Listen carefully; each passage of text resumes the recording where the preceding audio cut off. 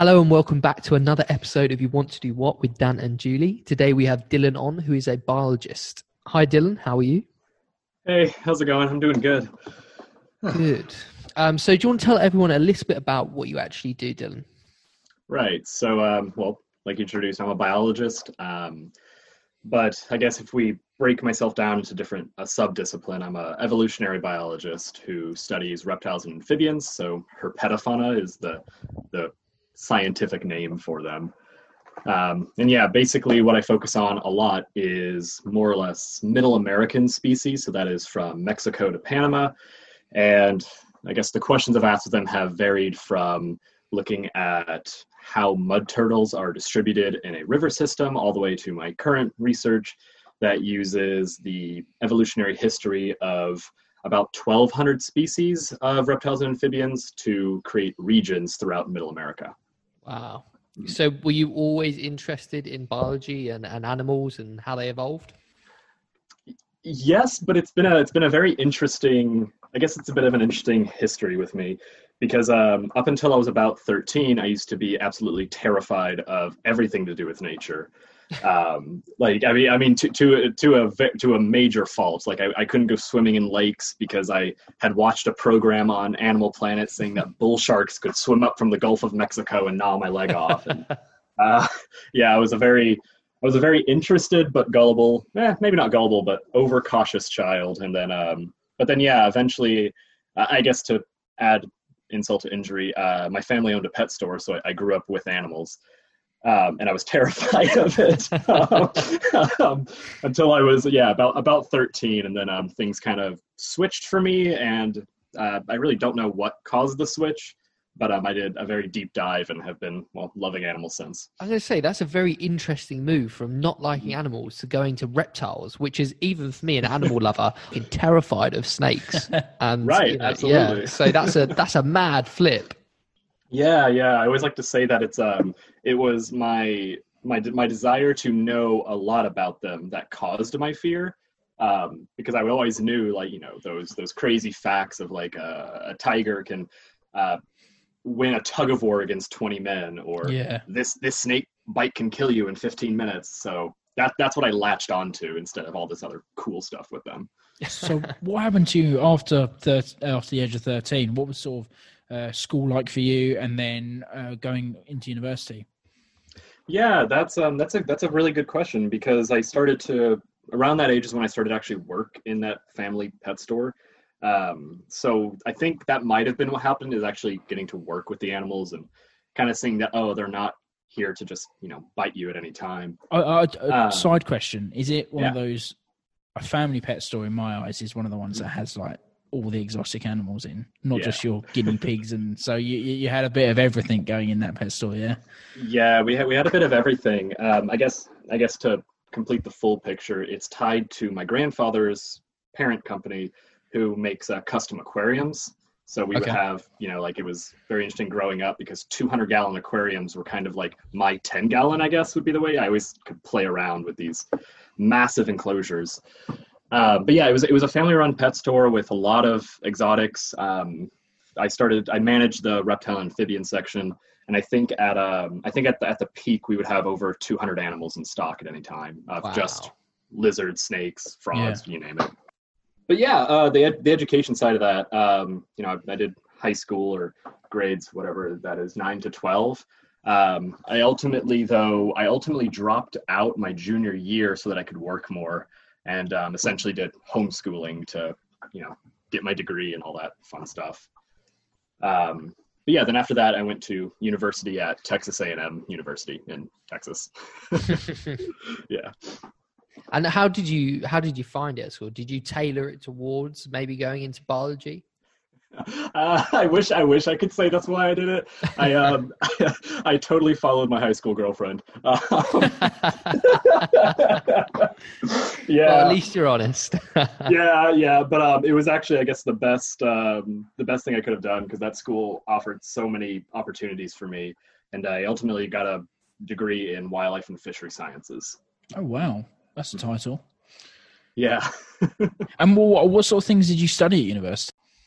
Right. So it was always, cater towards reptiles and amphibians. So in terms of like the classes I took, you take herpetology, which was just the study of them, and you go out looking for frogs and snakes on the weekends, and come back for the lectures and learn about the phylogenetic relationships or the ecology of crocodiles one week, or whatever.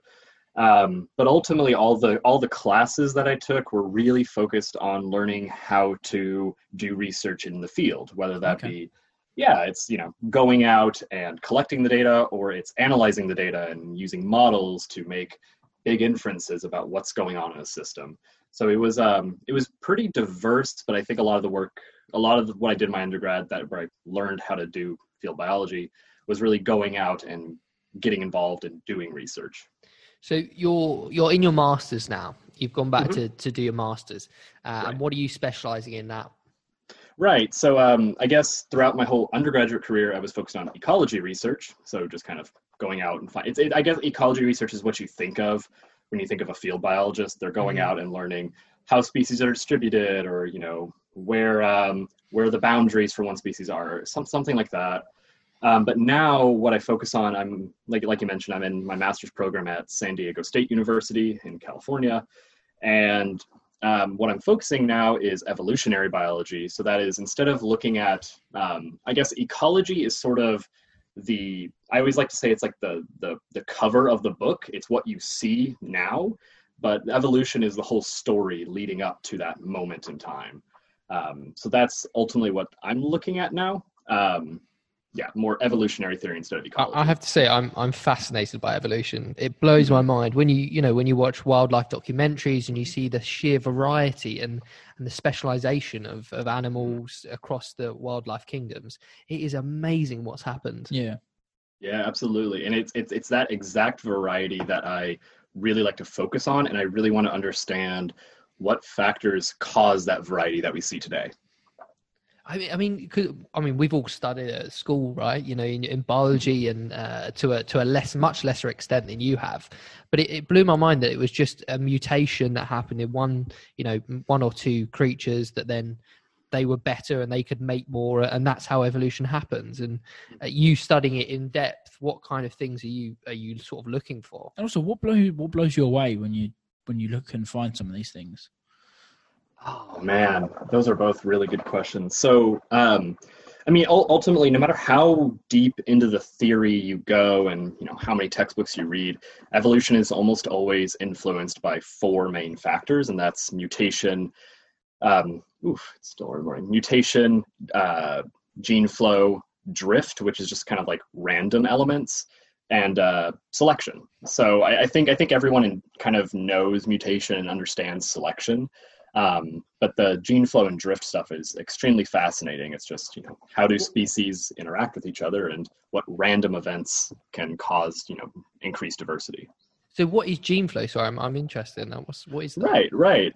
So I mean, the classical example of gene flow would be you have two populations, and gene flow is the measure of connectivity between them. So how many individuals from either population are sort of, intermingling with the other population and breeding and creating offspring, et cetera, et cetera. So that's kind of the very basic definition of gene flow. Wow. Very cool. Yeah. So you obviously spoke a lot about you being out in the field. So what's sort of like the average day for you being out in the field, obviously observing and finding some of these creatures? Right. So a lot of my field work was focused in Belize. And I guess an average day there was waking up very, very early. There was multiple projects going on, so it was always a balancing act of what to do. Most of the time we would go out early and we'd go either track turtles. So we have this big radio antenna, and we have turtles throughout the whole property that have little radio tags on them. And it's sort of like a metal detector for turtles. You kind of point it and it makes a louder beep if you get closer to it. So yeah, we usually try to find all 10 to 12 turtles twice a week. So a lot of our time was focused on that, but it would also be going out doing transect surveys where we just walk around and try to find stuff. There really isn't a typical day. It's more or less you go out and you do research, you come back for breakfast, you go out again, you do research, have lunch, then it's too hot, so you do nothing for for most of the day. You either just go swimming, or you sit in a hammock, or you try to do some computer work or something. And then at nighttime, you're usually going out again to do a night transect, or you're going out to miss net for bats, or there's always something going on. Wow, sounds awesome. It sounds like a job I'd like. Just want to jump in there quickly. What you obviously spoke about doing some computer work. What sort of stuff is it you're logging, and is that something you enjoy, part of this career? Yeah, it's very interesting because the computer side of things, there's a saying, it's for every hour in the field, you're going to have 3 hours in front of a computer. Because you're either writing something up, like you're writing up a publication, or you're writing up a grant or something like that, or you are doing the actual analysis, which takes up a lot of time. And I definitely enjoy it. It's actually very it's really influenced my current work, because my current work, and this was very strategic, and I love and hate it, has no field work. It's entirely computer based. And that was strategic because I want to apply, I had, like I mentioned, nothing but ecology background, but I wanted to ask evolutionary questions. So instead of doing a field ecology research with an evolutionary spin, I instead decided to dive very, very deep into evolutionary theory and methods, which require a lot of computer work to really do. So hopefully I can apply that to more field-based projects in the future. That's really interesting, because we had a zoologist on a few weeks ago, and she was talking very similarly about analytics and that side of what she does. And she said it was not a shock, but she didn't realize how much of that would go into it, and that she now uses that to inform, conservation projects, which is very cool. Yeah, absolutely. It's interesting because we live in this age of, massive data sets. You can get, for example, one occurrence data set that I use that just tells us where species are found, whether it's by community scientists, people just out there taking pictures, or through museums or other studies. One of the data sets that I downloaded had 2.1 million rows, so 2.1 million occurrence records. God. Right. And the challenge is, how do you use that much data? Yeah. Mm-hmm. So just to backtrack a little bit off one of Jules's questions, what's something that's really sort of blown your mind in evolutionary biology? Something that you've looked at and gone, oh my God, how has that happened? Right. So it's always, I guess the best example for me, because it's the one that I always go back to, it's the stories that evolution tells. And my favorite example is that with bolete-glossid salamanders. So Bolete-glossa is a genus of salamanders through Central and South America. Mm-hmm. And they're just absolutely incredible. So one, they're lungless, so they don't have any lungs. They just respire through their skin. Wow. Which is already just cool as it is. And they have this like extreme, it's a hyobranchial apparatus, and it basically allows them to like projectile shoot their tongue, kind of like not in the same way a chameleon does, but in that same vein of like they're shooting out their tongue pretty far. But in terms of the story they tell, I believe they were on the west coast side of North America, but I could be wrong about that. But anyways, they started expanding the range southwards, and they got into Central America, where it was warmer and it was a little bit more, it was more humid. So the humidity let them really explore the area without fear of drying out, because they're amphibians, so it's very easy for them to dry out. But that heat is what did something absolutely incredible. They started to develop faster when they were young. So reptiles and amphibians, they take in heat from their outside surroundings, and if you give them more heat, it's kind of like if you jump-started our metabolism. So they started growing a little bit quicker, and ultimately they would become adults, whatever constitutes adult, earlier. And their feet, that's the incredible part. So when most animals develop, their feet originally they're originally webbed. There's still webbing between fingers, and occasionally even humans are born with webbed hands or feet. But the salamanders, they never really formed their digits. They never really formed toes and fingers because they hadn't developed long enough. So they have these kind of like blobby, webby looking feet. And because of that, normally that would be a bad thing, like you're coming out not fully formed. But in this case, it actually acted as suction cups. So they're kind of like, it's kind of like a Tom Cruise in Mission Impossible scaling a building with these like, underdeveloped feet, allowing them to climb up trees. And ultimately they exploited a niche that hadn't been found, allowing them to very, very rapidly speciate throughout Central and South America. And have, I think it's 130 some odd species now. They're the largest genus of salamanders. I love today, stuff like that. That's so cool. Mm-hmm. That's so cool. Right. So yeah, it's stories like that got me into, evolution. And being an evolutionary biologist, do you have to look a bit back towards the past to see how some of these things have happened? Do you have to look at fossils at all, or is that too far back for you? Normally you would use fossils. A lot of the times reptiles and amphibians don't really fossilize well. That's partially because of where they're at. Humid environments kind of break it down a bit faster, but also amphibians just don't fossilize very well. But we do use fossils whenever we're creating phylogenetic trees, so looking at how species are related to one another.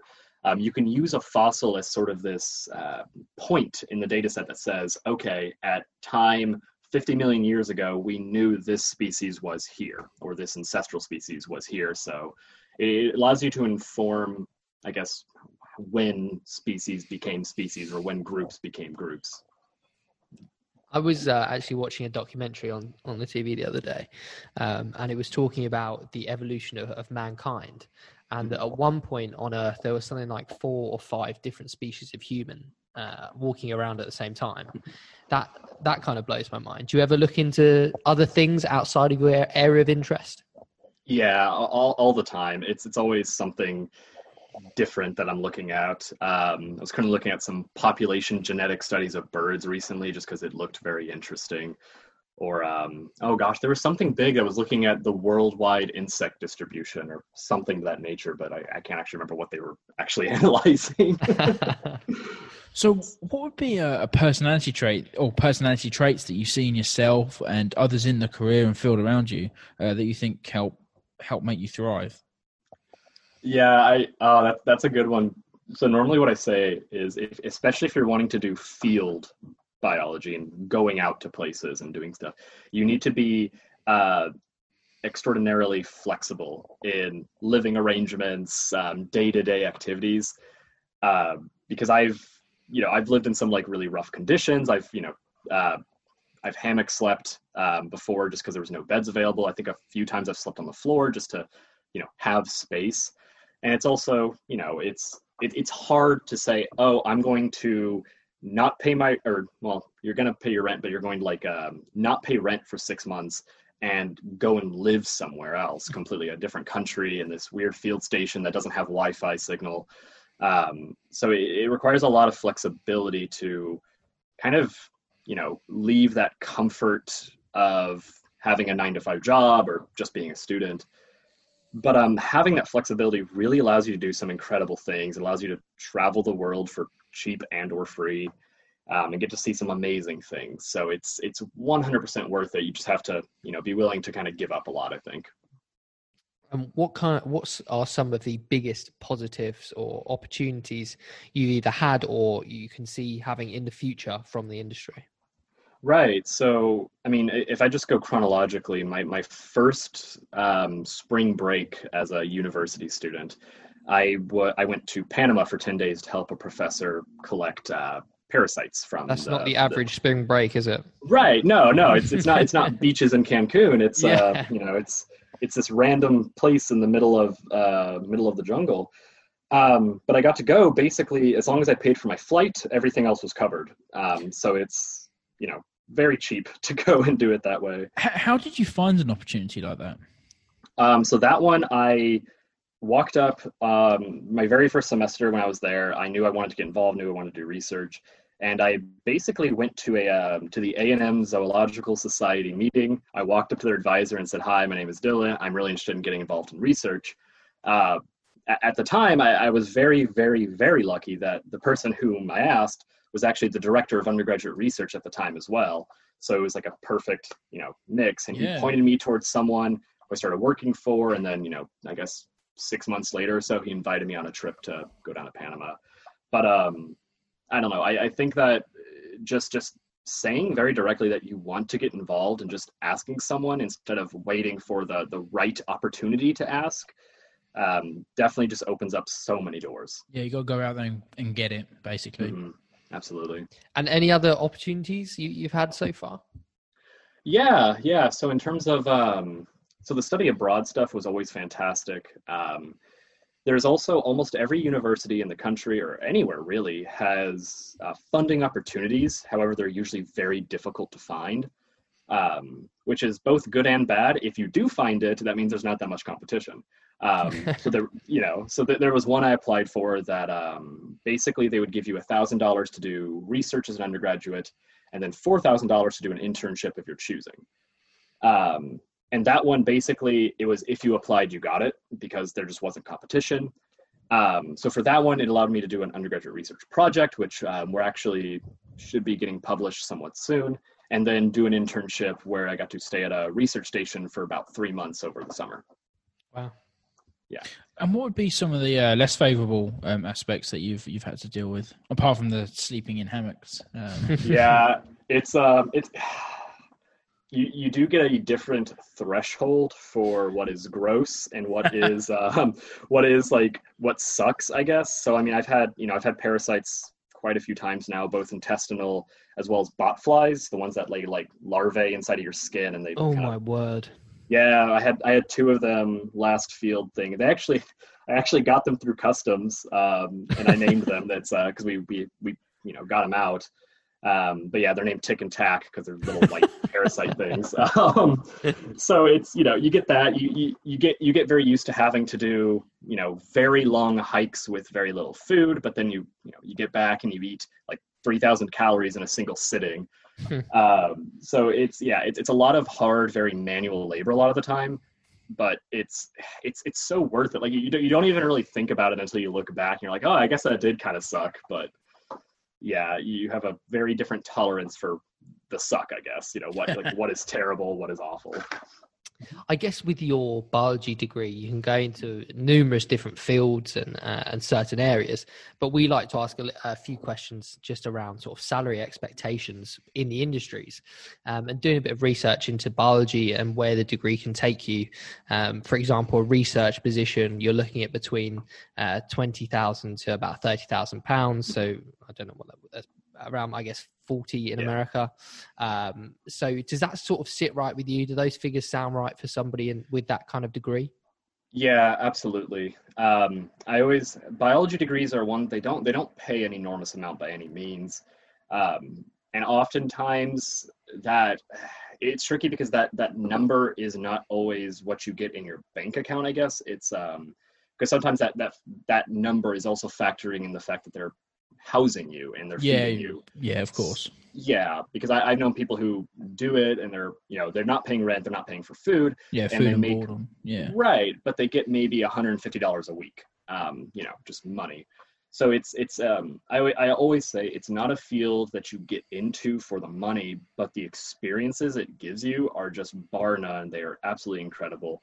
Absolutely. And if you do pursue it long term, you'll eventually end up in a government job, a consulting job, or as an academic, and those typically pay quite a bit better. I was going to say, I'd imagine the dream sort of situation for somebody with your kind of degree would be to be a consultant on one of the big, animal documentaries or something of that nature. Right. That would be what I'd love to do. Gosh, yeah, because I love creating content almost as much as I love studying the animals. So it's your Instagram's wicked. We'll be sure to tag that when we put this up. But it's great if you're into animals or reptiles, check it out. Yeah, it's that would be a perfect thing. Ultimately, the path I'm on is going towards academia, becoming a professor. So it's still, after this degree, it's still another 5-6 years of school, and then hopefully teaching and whatnot. Oh, brilliant. Yeah, but I'm always, I'm also very flexible to let's go to a different opportunity. Who knows? So what would be something that's not in the job description that you have to deal with? Obviously, you've already spoken about the ticks and parasites and things. Anything else? Yeah, there's a in most yeah, I would say most studies. There's an element of cooperating with the public that isn't really advertised. I mean, so I have a colleague, for example, she studies hummingbirds, so she needs to go out and catch them and, you know, get samples from them. So she has been absolutely struggling with either contacting private residents to trap hummingbirds in their backyard, or with talking with local government. So anyone who runs the park services, or I was actually helping her trap in a botanical garden very recently. So it's operating with all these different people and trying to make all these different connections to actually get things done. You know, there's so much required emailing and calling and working with so many different groups just for a single project. Yeah. And I think that's something that isn't really stressed. I think that when you go into biology, you think, oh, I'm going to go out, I'm going to look for animals, maybe take some photos and then analyze and research it. But there's so much that goes into doing all of that. That's going back to the conversation we had with our zoologist. She actually said a very similar thing. And she said that her following on social media has actually helped in that department, because, you know, charities or people or reserves will see the following and be a bit more open to talking and helping do stuff. Yeah, absolutely. And then anywhere that I've worked with before, I always love to make content for them. It's sort of, I guess, for us type of deal. Yeah. I mean, everyone loves to see that, you know, hey, such and such at this garden was trapping animals or whatever. Here's some video. Here's what they were doing. Like it's just a win-win for everyone. And how does somebody begin to progress within the field of biology? You know, you've done your social media content, but how are you looking to progress professionally? Right. So in terms of professionally, I've been really kind of, I guess, taking a step back and looking at the research that I want to do. And I mean, for me, my research, I need to have, I guess, just a couple key tenets, is that it has to be very fun for me to do. I have to love doing it every day, or maybe not every day, but I have to love what I'm doing. I have to love what I'm researching, or else it's going to be difficult to finish it. But also I want to do research that has a larger impact both on other academics and other scientists, as well as the public. So in terms of like future goals, it is going into a PhD program that really fits those criteria very, very well for me, and will allow me to, for example, make really high definition range maps and species occurrence polygons for a large number of species, so that other people can also use this research that I'm making and utilize it for their own studies. So kind of this whole we're all in the same boat, let's make science together. So that's really what I'm pushing for professionally, is doing more work like that. Would you still go into this industry knowing everything you know now? Oh, absolutely. I would have started much earlier. Brilliant. Yeah. Well, thank you so much for coming on, Dylan. Really enjoyed chatting to you. It's been fascinating. Thank you for coming on. Yeah, absolutely. This was fun. Thank you. Where can people find you on social media?